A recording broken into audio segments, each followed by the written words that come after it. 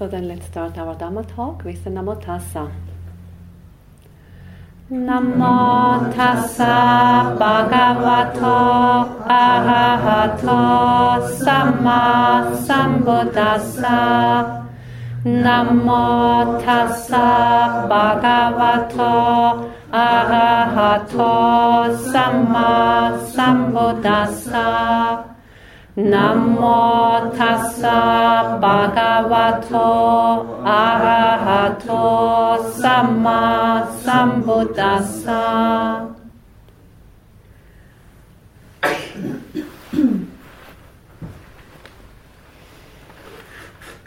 Tonight's Dhamma talk is based on your question. And the first questions are about: can you explain further the third and fourth foundations of mindfulness? And the question: can you explain the 5 aggregates? Yes, I will start with the 5 aggregates. Then it's a bit easier to explain the third and fourth foundation of mindfulness. They're closely related.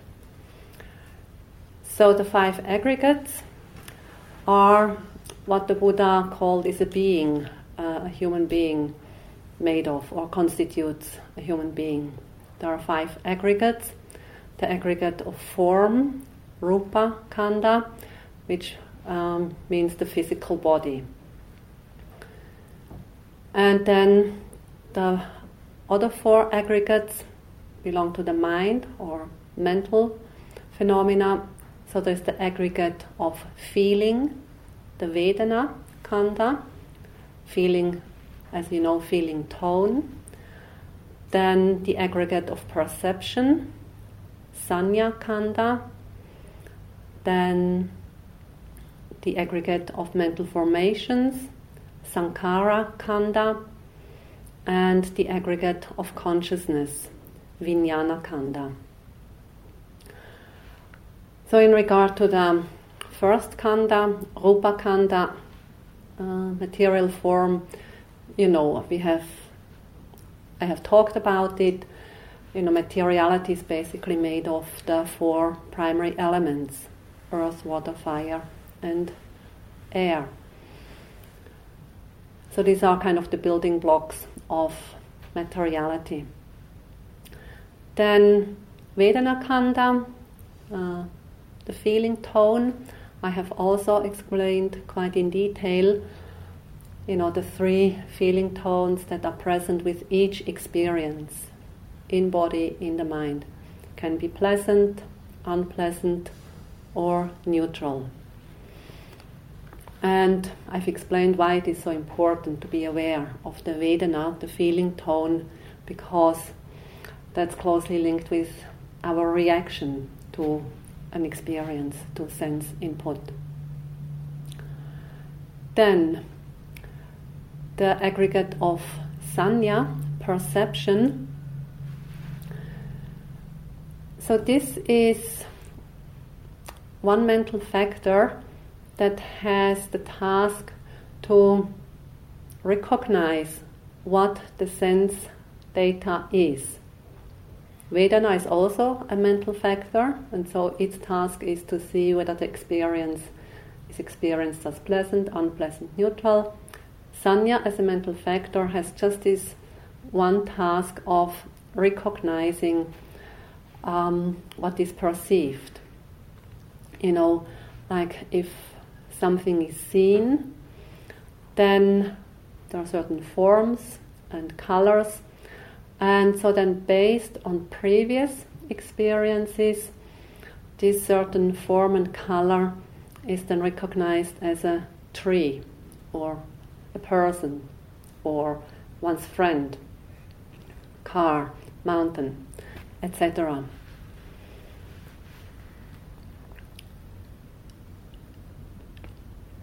And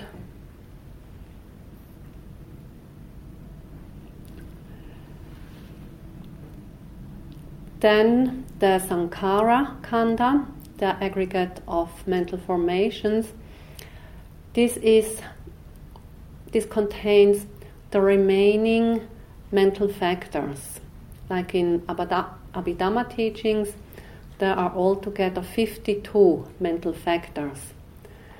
And Vedana is one of them. This forms an aggregate on its own.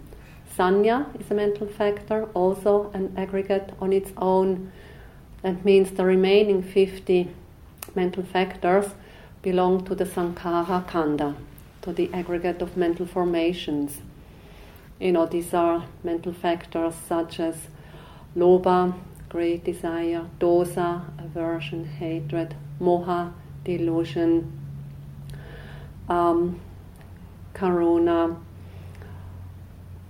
saddha, virya, samadhi, and so on. And then the fifth aggregate is vijnana khandha. That's the aggregate of consciousness. And actually there are 6 types of consciousness, depending on the sense door. So what is seen with the eyes is the eye consciousness, the seeing consciousness. Depending on the ear and sounds, there is the hearing consciousness. And likewise, smelling consciousness, tasting consciousness, the tactile consciousness, and the mind consciousness, perceiving things in the mind.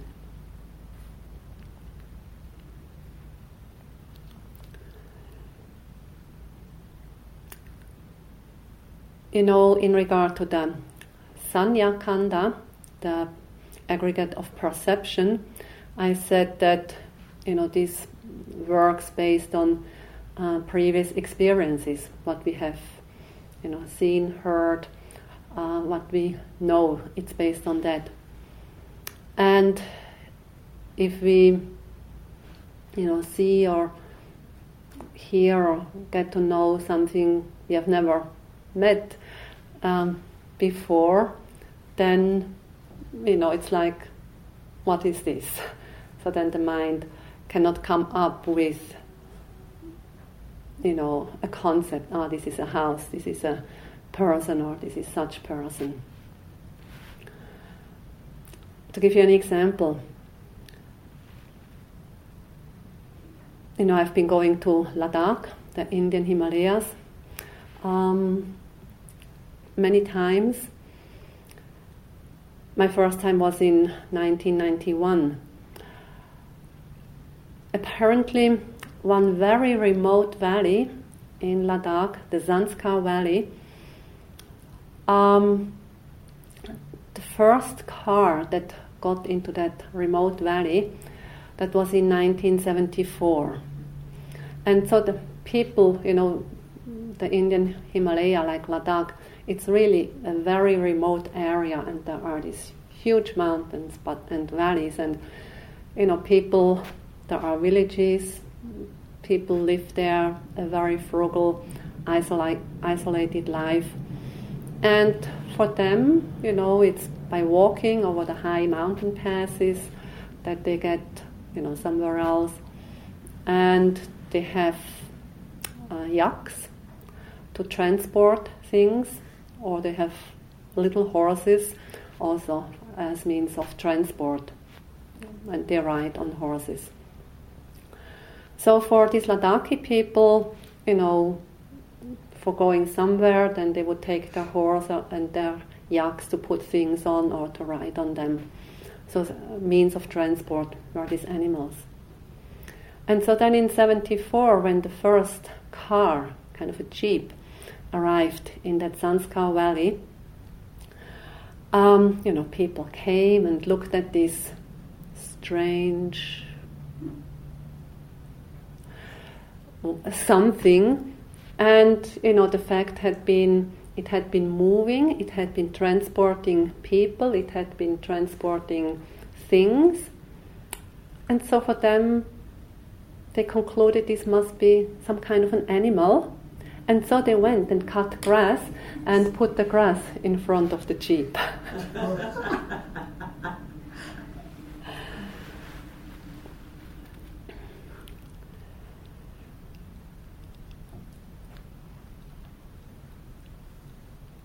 So sometimes, when perception does not come up with a concept of what it is, then it must be told, by somebody else. Well, this is called like this, or this is used for this.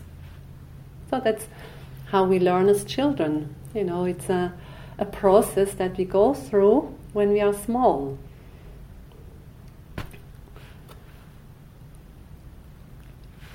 Okay. Now, third and fourth foundations of mindfulness. So, as you know, the first foundation of mindfulness is Kayanupassana Satipatthana. So it means mindfulness of the body or bodily phenomena, material phenomena. This corresponds to the first aggregate. Then the second foundation is the Vedana Nupassana Satipatthana. So to be mindful of the feeling tone of Vedana, pleasant, unpleasant, neutral. And this corresponds to the second aggregate. Then the third foundation of mindfulness is Citta Nupassana Satipatthana, mindfulness of mental states. The fourth one is Dhammanupassana Satipatthana, mindfulness of mind objects or mindfulness of Dhammas. Now, we must understand that in the Buddhist teaching of how the mind is understood is, as I said, there are mental factors, the cetasikas, such as perception, as the Vedana, as the Virya, effort, and Saddha, and Lobha, and so on. So there are the mental factors, and then there is the consciousness, and as I said, 6 types of consciousness: the eye consciousness, ear, and so on. And so in any given moment when we perceive something through the 6 sense doors, so what we generally refer to as the mind, it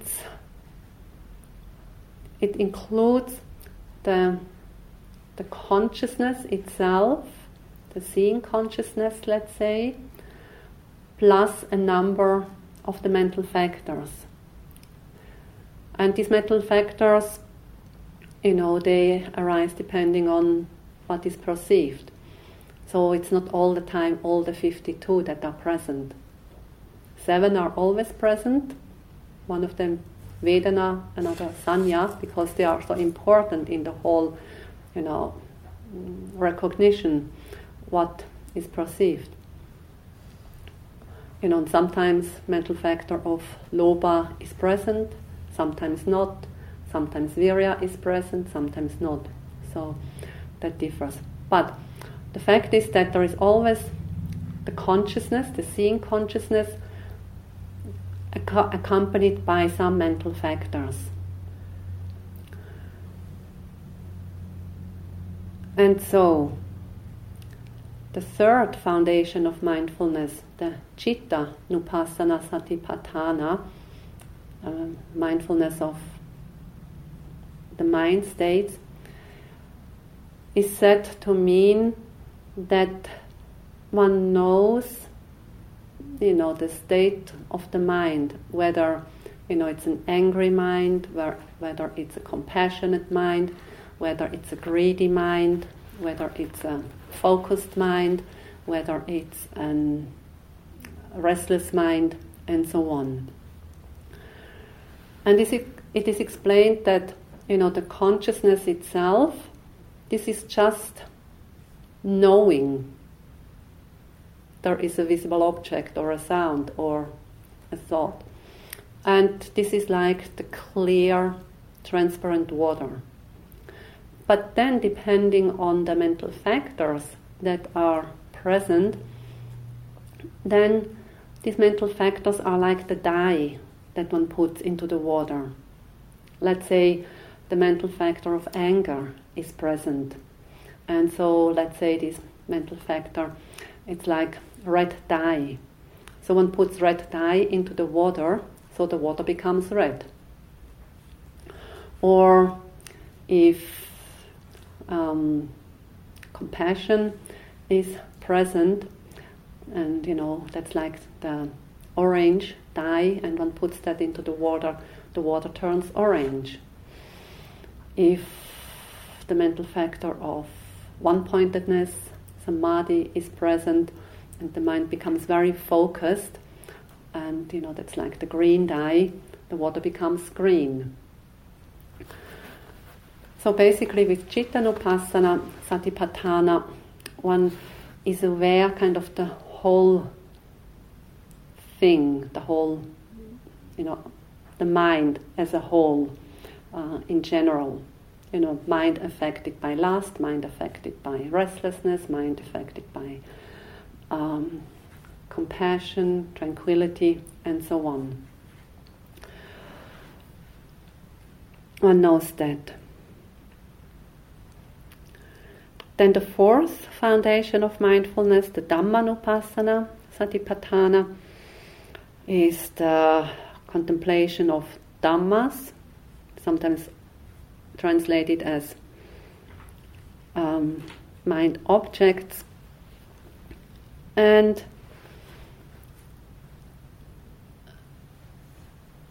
there is a debate on what belongs here. The classical definition is that the 5 hindrances belong here, but also the 5 aggregates, then the 6 sense bases, the internal sense bases, the external sense bases. Internal sense bases are, the eyes, the ears, the nose, kind of the organs. The external sense bases are the visible form, which is seen, the sound, which is heard, the smell, and so on. And then the 7 factors of awakening also belong here, plus the 4 noble truths. But then scholars, like for example Bhikkhu Analayo, comparing different versions of the Satipatthana Sutta, the Pali version and the versions in Chinese tradition, he comes to the conclusion that what corresponds in these different versions is basically the 5 hindrances and the 7 factors of awakening. That this is what is consistent.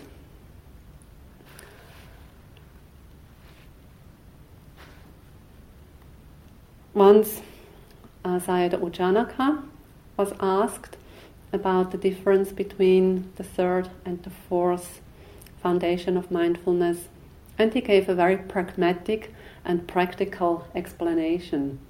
He said, whatever is not contained in the first 3 foundations of mindfulness, that comes into the 4th.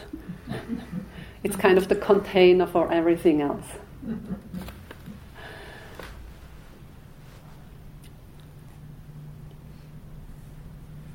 Another way we can look at the difference between the 3rd and the 4th foundation of mindfulness is this way. As I said, the 5 hindrances are included in the 4th foundation of mindfulness, Dhammanupassana, and one of the hindrances is sense desire, for example. But in the 3rd foundation, Chitta Nupassana, it's like a mind affected by by lust or by desire. And so in the fourth one it's sense desire. So how to see that? One way of seeing it is, as I said in the third foundation of mindfulness, the Chittanupassana, it's kind of looking at the whole thing, the Chitta and the Cetasikas, a mind affected by desire. Just see the whole thing. Now in the fourth foundation, the Dhammanupassana, then it would be to be more specifically aware of just the sense desire, just the mental factor, the Cetasika. I mean, it's very technical, and in practical experience, it's basically the same. So, and again, what Sayadaw U Janaka said, that, this is just kind of theoretical division of, categories of experiences, or where we can place our mindfulness. But when it comes down to actual practice, we don't need to know to which category of mindfulness this belongs. The important thing is that we really experience it, and see the nature of, let's say, desire, the mind affected by desire, what it does, the nature of it, and so on.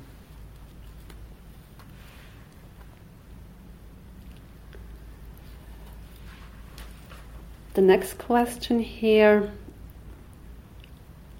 about daily practice at home, I will answer tomorrow in the closing round.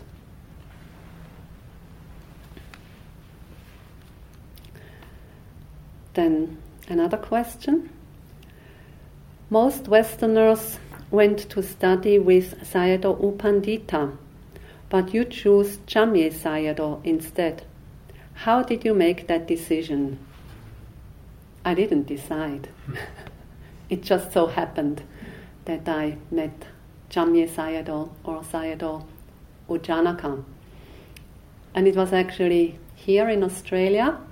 I was traveling as a backpacker, but I wanted to go to do a retreat. And then it just so happened that this Burmese meditation teacher came and had a retreat in Kurrajong, near Sydney. And so I went, and that was my meeting with Sayadaw U Janaka, and immediately a very deep connection to him. And that's why I stayed with him, and when I went to Burma, I went to his meditation center.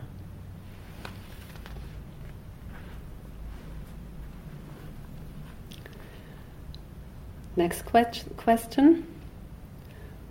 What is the difference exactly between Thai forest and Burmese?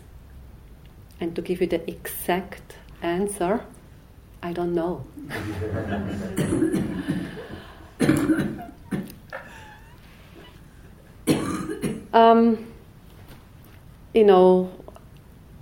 You have heard of the Thai forest tradition. I have mentioned it several times in this retreat. And then there is the Burmese tradition of meditation, or Burmese tradition of Buddhism. There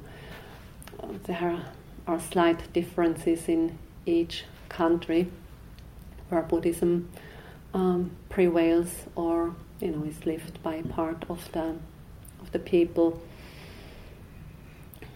Even within the Burmese Buddhist tradition, there are many differences.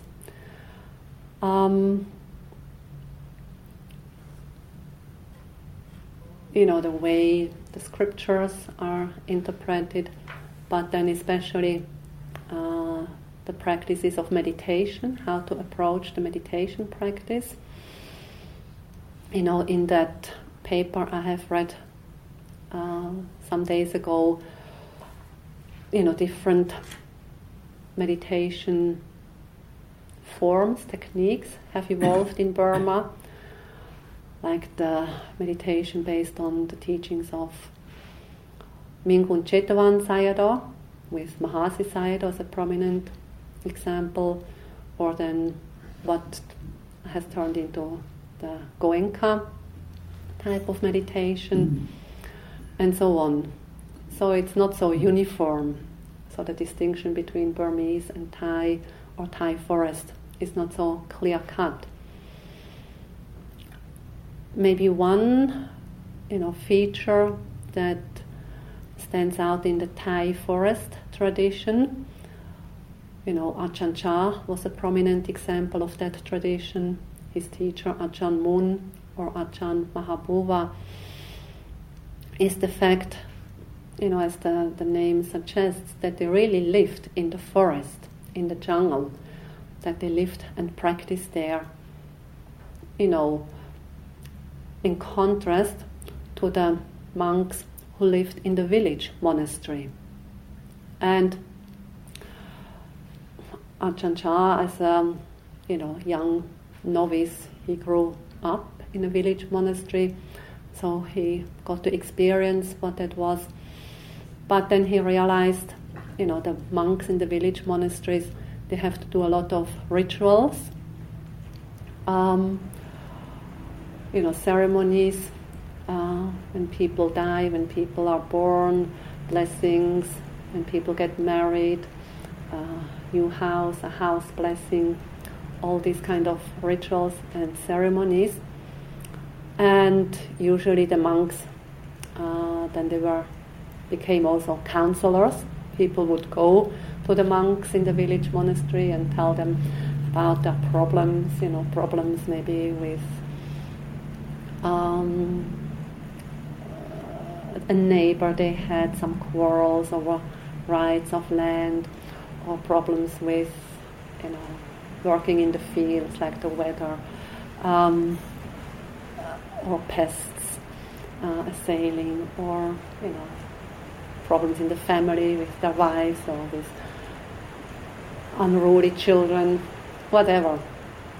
And so then Ajahn Chah realized, that these monks, they had little time to practice meditation, or, some monks were simply not interested in the actual practice of meditation. And so then that's why he left the village monastery and, did what other monks did, living in the forest, going on tudong from one place to another, and, practice a lot of meditation, really with the aim of, to become free, to become liberated. And, not only leading a virtuous life, being a monk, following the 227 precepts, by that already accumulating a lot of merit, but really taking the teachings of the Buddha to heart, and practice them in a way to get the utmost out of it, or the complete liberation. And so when Ajahn Chah established his monastery, it was really out in the forest, in the jungle, and was very rustic, the conditions, and just going to the village in the morning at daybreak. Sometimes it included to walk 1 hour, 2 hours to the next village to get some food, come back to the monastery, eat the food, then do some chores, then have some rest in the afternoon, again do some chores in the monastery, sweep and pull the water out of the well, taking a shower, and then meditate in the evening and in the night, and could be up to midnight, 1 o'clock, 2 o'clock, go to rest, get up at 3 o'clock, meditate before going on alms round, and so on. So quite tough.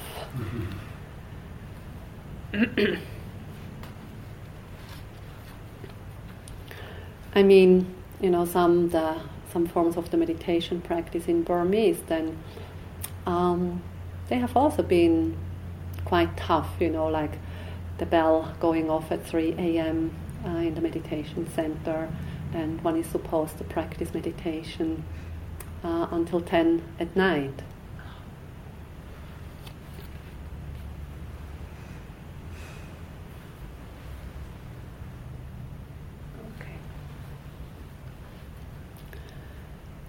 Next question.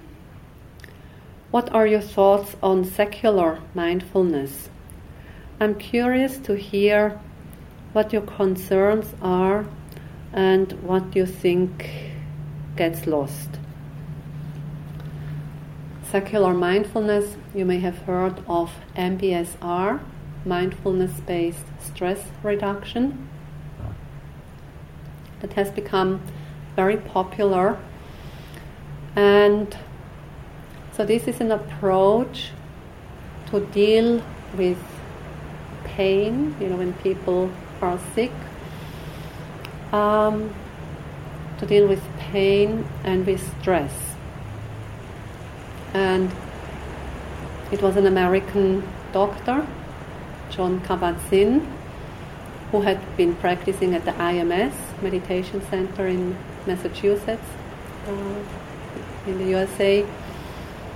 And so he thought, this approach of being mindful of especially, the bodily sensations, but then also the mind's reaction, that this approach would be very helpful, in a setting of dealing with patients.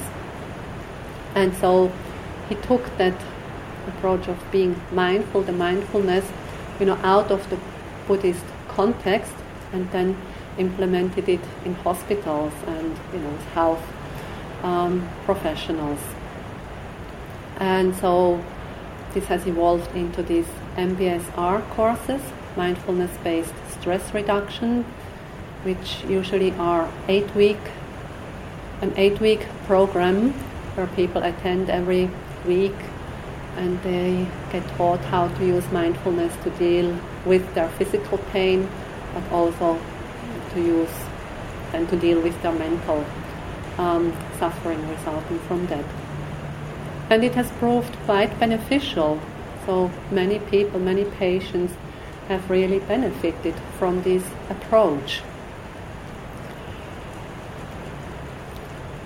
So, this is very good. I mean, if people, get less stressed with their pain and, are not so much suffering from their pain, great. That's wonderful. What can be problematic is the fact that although these courses are apparently taught in a really secular way, not using Buddhist terms and not referring to Buddhist teachings and so on, but somehow with meditation also becoming more popular in mainstream society, and mindfulness meditation, so then people think that this mindfulness training, the MBSR, is what Buddhist mindfulness meditation is. And so then assuming, it's just about stress relief, basically. And so to go through life with more ease, with less stress. So that the whole point of the Buddha's teaching, gets lost. And, that the Buddha's teaching about complete liberation, from the defilements, from greed, hatred, and delusion. So that this kind of gets lost in the long run.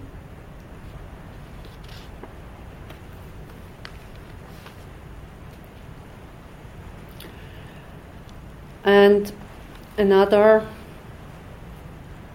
danger that lies in the propagation of mindfulness, is that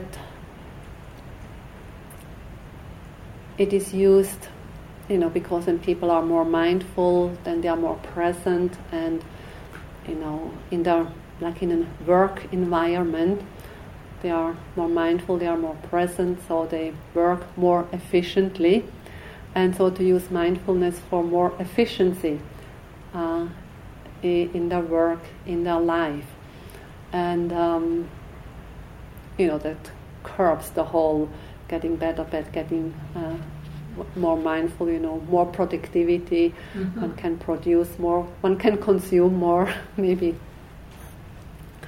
So that's a dangerous side.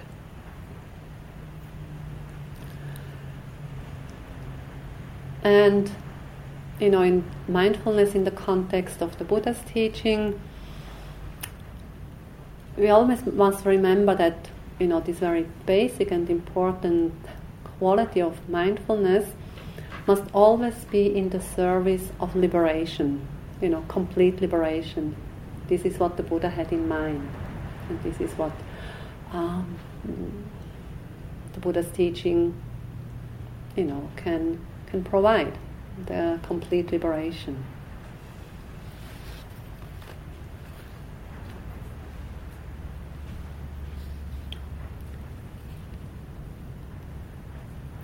Next question.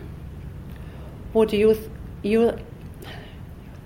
euthanasia be considered an unwholesome death in Buddhism?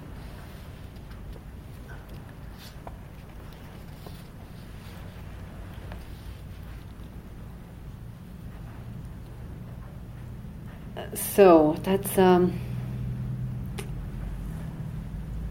difficult question. It's not so black and white, not so easy to answer.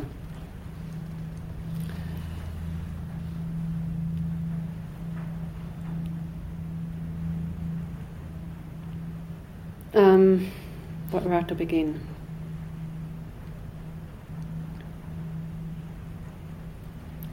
The baseline of the Buddha's teaching is, do not harm and hurt yourself and others, or the first precept, panatipata, veramani sikkhapadang sammadhyami, to refrain from killing living beings.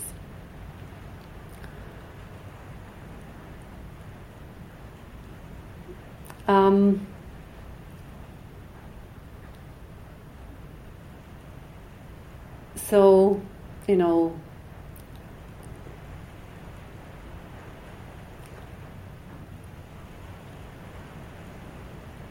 like if any of the unwholesome roots are involved in an act, the unwholesome roots being greed, hatred, delusion, lobha, dosa, moha. So,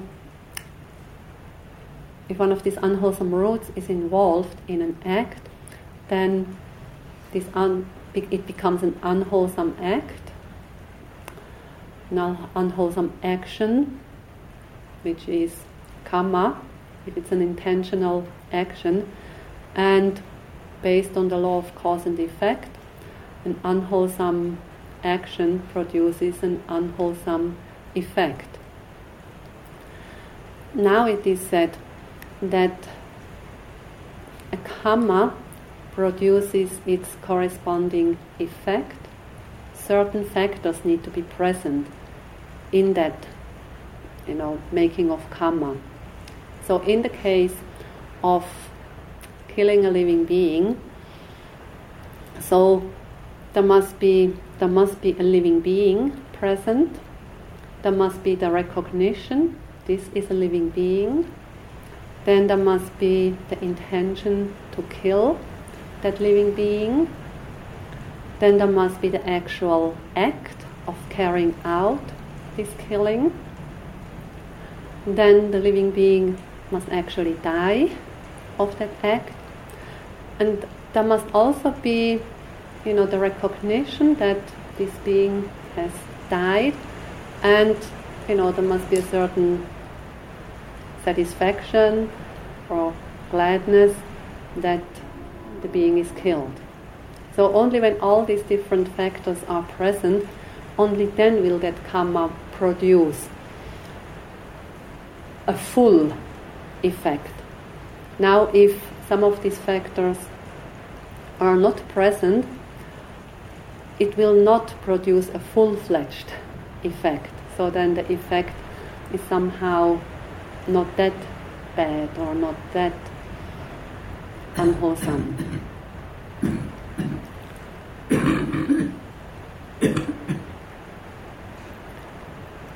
So, and another thing to consider is like, the Buddha just said, it is like this and this is like that, but, we must take the responsibility of what we are doing. And sometimes, people take the responsibility of transgressing panatipata and engage in some killing because maybe it's for their own survival or to defend themselves. Going back to Ladakh, like the people there, they grow some barley in summertime, but they cannot grow anything in winter, and it's like winter for 6, 7, 8 months or very cold. And so in the short time where they can grow something, they can grow barley on this high altitude. And they live very simple, and they have some sheep and yak milk, they make some cheese. But to get through winter, and they don't have deep freezers, they don't have fridges, and they cannot go and buy things in the shop and stock them. There are no shops in these villages. So then what people usually do in autumn is to kill a yak or some yaks, some sheep, some goats, so to have something to eat during the long winter months. And apparently then kind of they ask forgiveness of the yak, to kill it, and do the killing. Or some years ago here in Australia, a meditator told me, what should I have done? My house was being eaten by termites. Problem here. And so, if one has enough money to buy another plot of land and to build a new house, then maybe one could say, okay, this is my dana to the termites, eat my house, have a good feast. Not many people have that much wealth. And so then, what to do to protect one's house one is living in. And this meditator, she said that, she didn't want to kill the termites, but what else to do? And so she said, she told the termites, like in 1 week time, I'm going to use this poison. I will put out the poison, that termites die, but I don't want to kill you, so please go away. And, just telling them every day, now in 5 days, in 3 days, in 1 day, I will put out this poison, please go away. I don't really want to kill you, but, it's out of ill will. And then, putting out the poison. So clearly showing that there was not this strong intention of killing.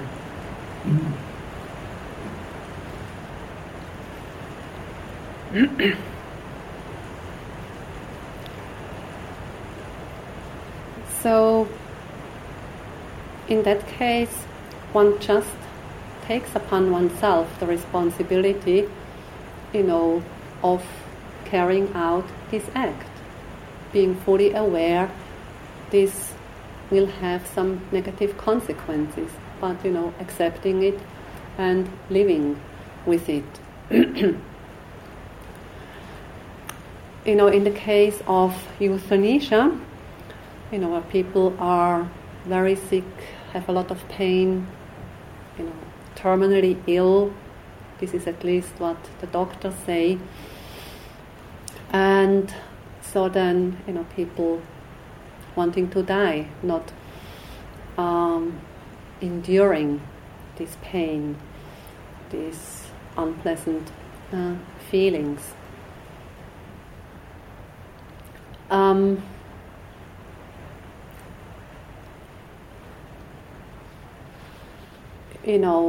I suppose many of these people, being confronted with these strong, painful feelings caused by the sickness, it's trying, it's difficult. We know that, either we have had very strong, painful feelings due to sickness or treatment, or in meditation we have experienced very strong, excruciating pains. So we know how difficult it is to bear. And we also know how easy the reaction of aversion, ill will towards that pain is. And so, if sick people are confronted with this strong pain, of course there is the ill will, there is the anger towards the pain.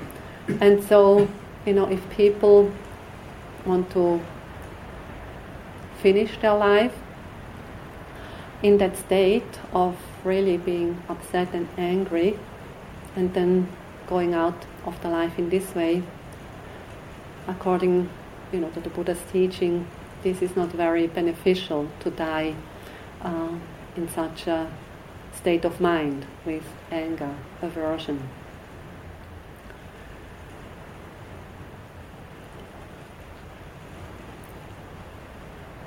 You may have heard of Elisabeth Kübler-Ross.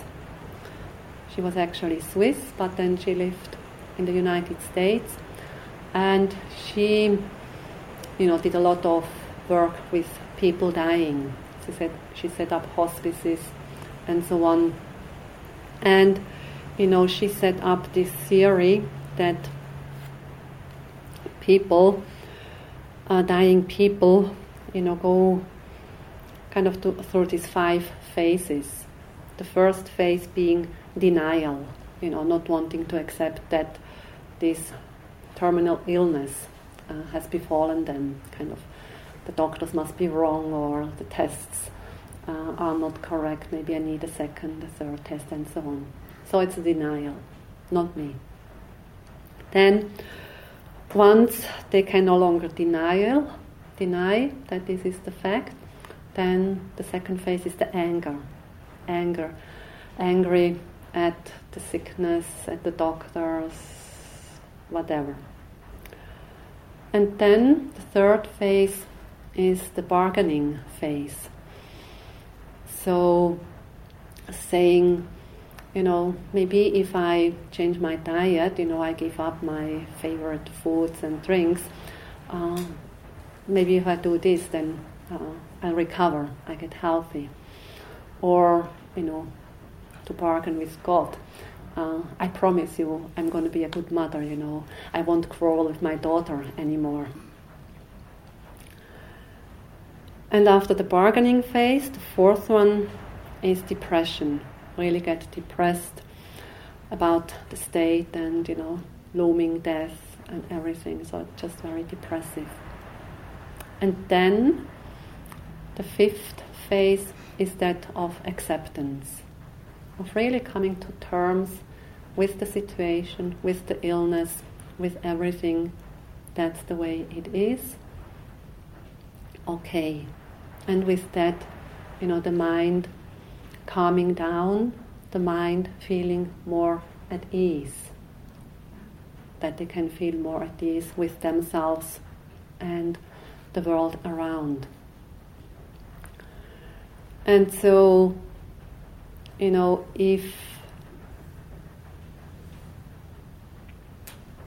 people do not resort in the first place to euthanasia and, take their lives, then, with that,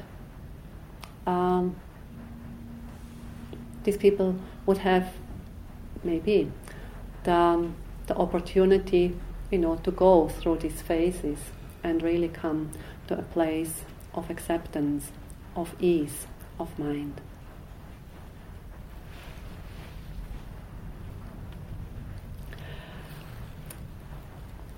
In regard to suicide, taking one's life, there is just one sutta which is interesting, but still, it doesn't answer all the question. It's from the Majjhima Nikaya, 144, the advice to Channa. This monk, Channa, was very sick, gravely ill, and Venerable Sariputta and another monk went to this sick monk to ask how he was doing, if he was getting better or not. And the monk said, "No, I'm not getting better, it's actually getting worse, and it's really terrible, the pain that I go through." And so then Venerable Channa said, "I'm not getting better, and it's just getting worse. And so I shall use the knife," he says. And that's an expression to say, "I'm going to commit suicide." But then Venerable Sariputta, one of the main disciples of the Buddha, foremost in wisdom, he said, "Let the Venerable Channa not use the knife. Let the Venerable Channa live. We want the Venerable Channa to live. If he lacks suitable food, I will go in search of suitable food for him. If he lacks suitable medicine, I will go in search of suitable medicine. If he lacks a proper attendant, I will attend on him. Let the Venerable Channa not use the knife. Let the Venerable Channa live. We want the Venerable Channa to live." And then Venerable Channa said, "Sariputta, it's not that I lack proper food and medicine and an attendant. I have all of that. And I have worshipped the teacher, the Buddha, for a long time. So please, my friend Sariputta, remember this. The Bhikkhu Channa will use the life blamelessly." And then Venerable Sariputta went on to ask Dhamma questions to Venerable Channa to see whether he had gained deep understanding of the teachings, whether he had any deep realizations, whether he was an arahant or not. And he answers them all, in accordance with the teachings of the Buddha, deep understanding. And then Venerable Sariputta gave him a little teaching. And then Venerable Sariputta and the other monk left. And it is said, soon after they had gone, the Venerable Channa used the knife, meaning he had committed suicide. And then Venerable Sariputta and the monk went to the Buddha and told him the encounter with Venerable Channa, and saying, the Venerable Channa has used the knife. What is his destination? What is his future course? That's what was usually asked when a monk died. They went to the Buddha. And the Buddha then said, Sariputta, didn't the Bhikkhu Channa declare to you his blamelessness? And yes. And, the final sentence of the Buddha is, the Bhikkhu Channa used the knife blamelessly. So, saying that the Bhikkhu Channa, being an arahant, fully liberated, there was no fault with him committing suicide. But even the commentaries to this sutta, they differ in their opinion. And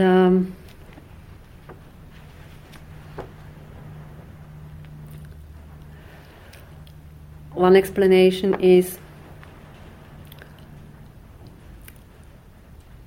excruciating pain might motivate even an arahant to take his own life, not from aversion, but simply from a wish to be free from unbearable pain.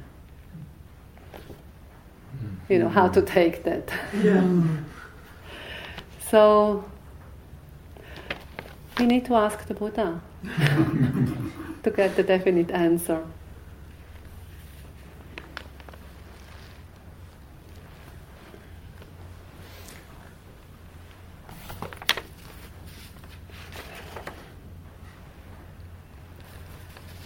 Next question, or 3 questions. Do Buddhists have to do Buddhists have to believe in devas and hungry ghosts and Brahma? Do Buddhists have to believe in reincarnation? Can Buddhists believe in the Big Bang, quantum theory, evolution, or cognitive neuroscience? So first of all, Buddhists don't have to believe anything. You remember in one talk I mentioned the Kalama Sutta, that sutta where the Buddha said, don't believe because it's in your scriptures. Don't believe the teacher. Don't believe because it has been handed down for generations. But, practice it yourself. Find out yourself. So in regard to reincarnation, devas, brahmas, hungry ghosts, and so on, find out for yourself. It's not a matter of belief or not belief. And, belief in the Big Bang, quantum theory, evolution, and so on. We must again remember what the purpose of the Buddha's teaching was. The teaching of the Buddha aims at freedom from suffering, at liberation from greed, hatred, and delusion, basically. One time the Buddha said, I basically teach 2 things. There is suffering and there is the end of suffering. And in order to understand suffering and then to become free of suffering, what is important to know? Does it make a difference whether I believe in a Brahma or not? Does this help to understand the suffering? Does this help to relieve the suffering, to get rid of the causes of suffering? So, this is the Buddha's teaching is not a teaching to believe or not to believe, but the Buddha's teaching is something to practice in order to become free from suffering, free from the defilements.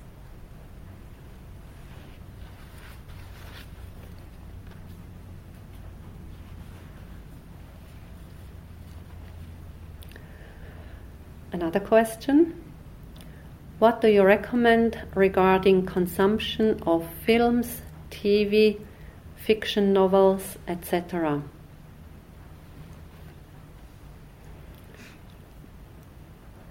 I would say the answer is in line with the previous answer. Does it in a way help my understanding of the predicament of being human, of being subject to suffering? And does it help in understanding a way out of it? So, whatever film or book, novel we read, do we find something there that helps us in this understanding and contributes in one way or another to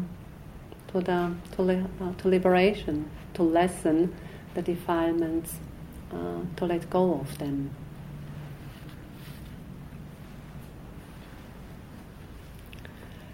Then, next one.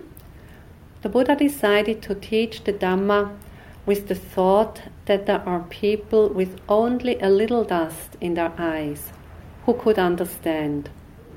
And we hear of many bhikkhus and bhikkhunis achieving enlightenment after hearing the Buddha speak. But what of the practitioners with eyes full of mud? Do we hear anything in the suttas of the Buddha's interactions with less advanced meditators? If so, what does he say to them? Yeah, interesting question. And I didn't have, the time to do an extensive search in the suttas.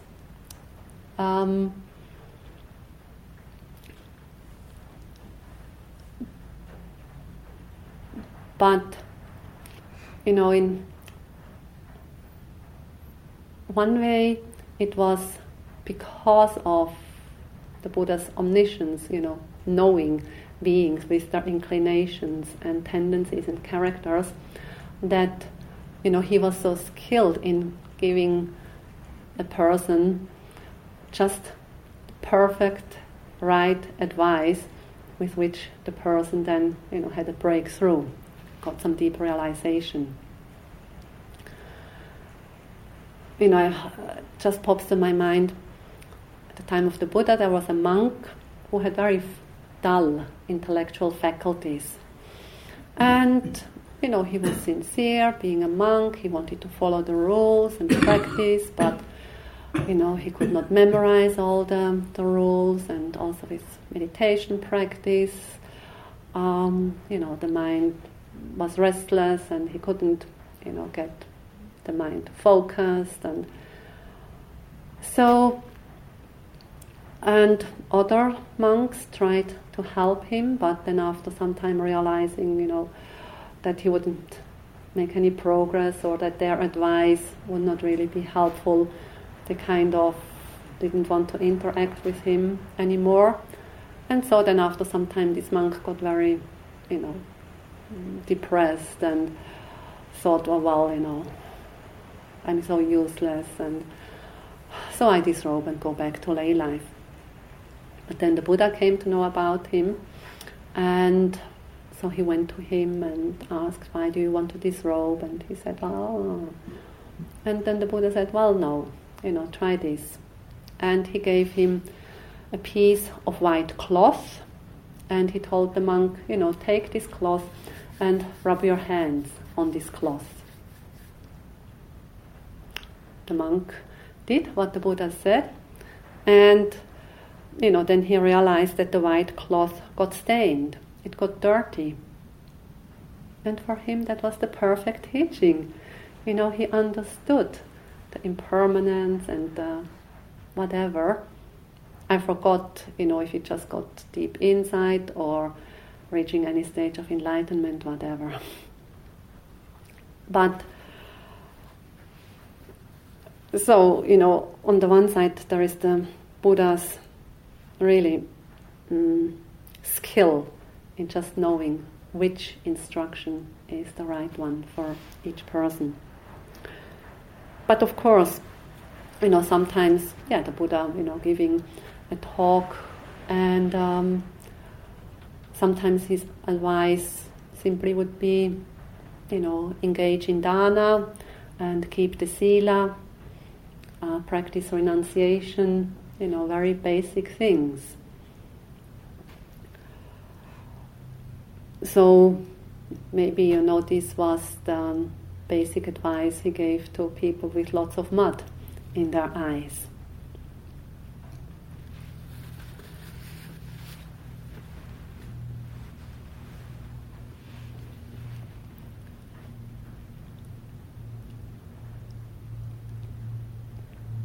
Then, another question.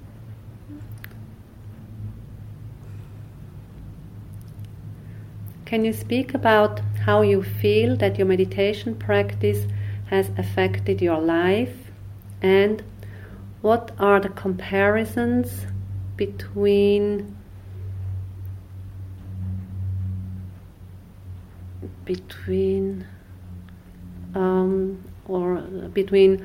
a monastic and a lay person?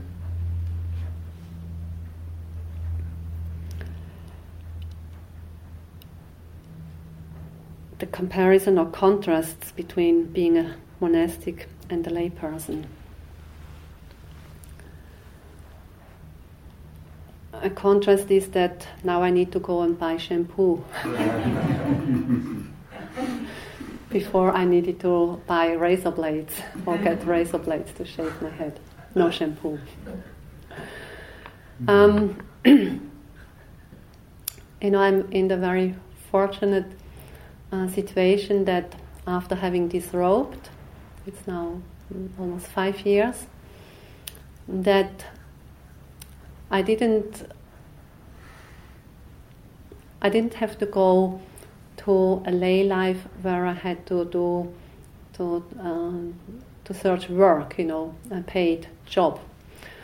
Although I disrobed, but basically the way I live my life is the same as before, as a monastic.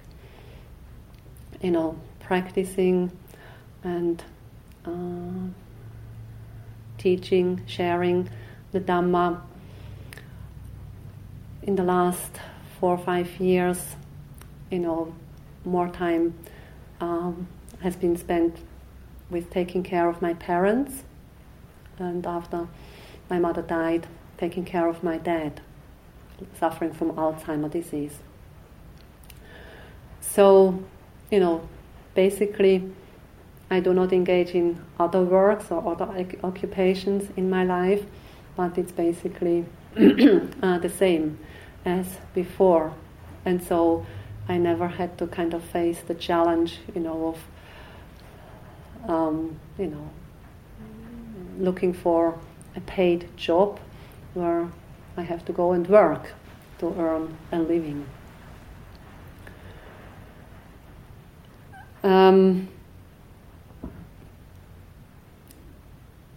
Of course, there's a difference, of walking around as a monastic or as a lay person. And because in the last 5 years since I disrobed, I have been living more in the West, and with taking care of my parents, with my dad. So moving about in a lay environment, lay people environment. And so I've noticed that it's much more convenient, much more, in a way, easy. When I was going as a monastic to the West, and I stayed with my parents and visiting friends and walking around in town, people always have looked kind of, and sometimes but I never encountered any hostility. But people didn't know what I was, what I was representing. And so because they didn't exactly know what I was, who I was, so there was always a certain distance. The robe and my shaved head created a certain distance, which, was just the way it was. But it became more obvious, this distance that people kept to me after I had disrobed, and this distance, or me being different in the physical appearance, was no longer there. When I was just wearing kind of normal clothes and had some hair on my head, then I noticed, that there was no more distance, and kind of normal contact with people in the streets, in the shops, in the bus, in the train, so on, was there. Little exchange of words or a comment on this or on that, whereas before that wouldn't happen. People went on this, most, not all, but then so this fell away, and so living in that environment while taking care of my dad, and then especially when my dad was still able to walk, go for little excursions and so on, so just to be a normal looking person taking care of this elderly man. And then sometimes it was funny. Then people asking me, like saying, your husband. And then I told them, well, my father. Oh, sorry. Was funny.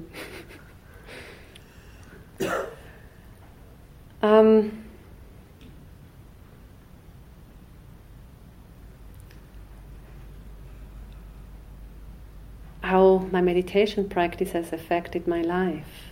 That's a deep question.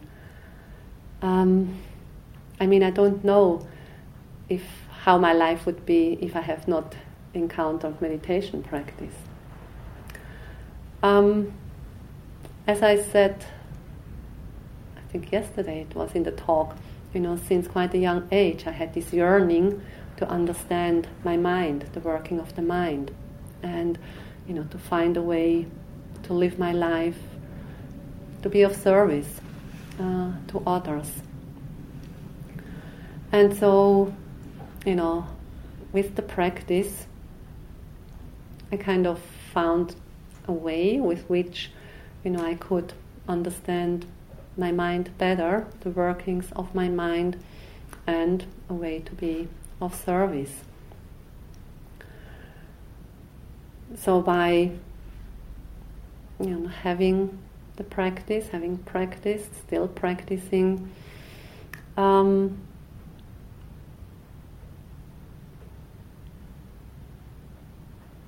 feeling so fortunate that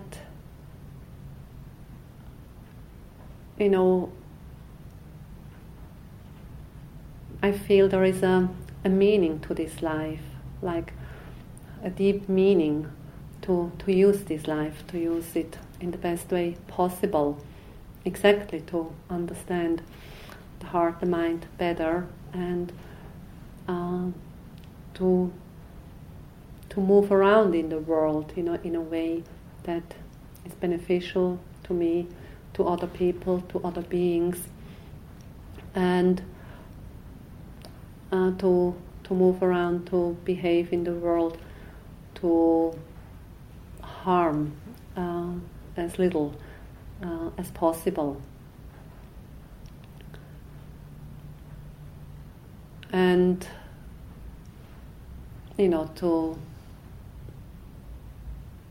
to deeply understand that deep happiness or deep peace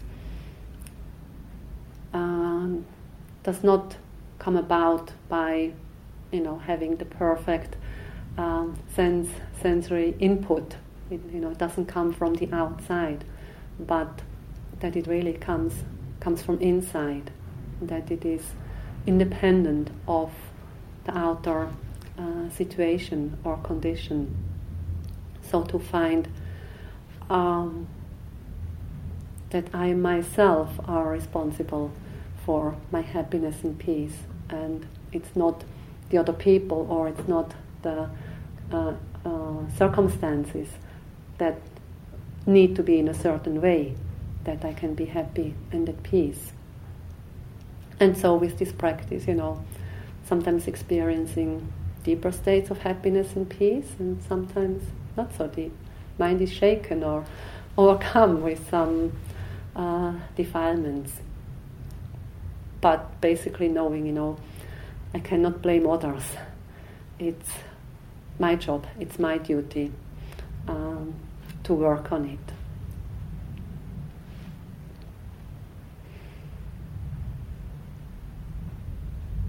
So then, finished.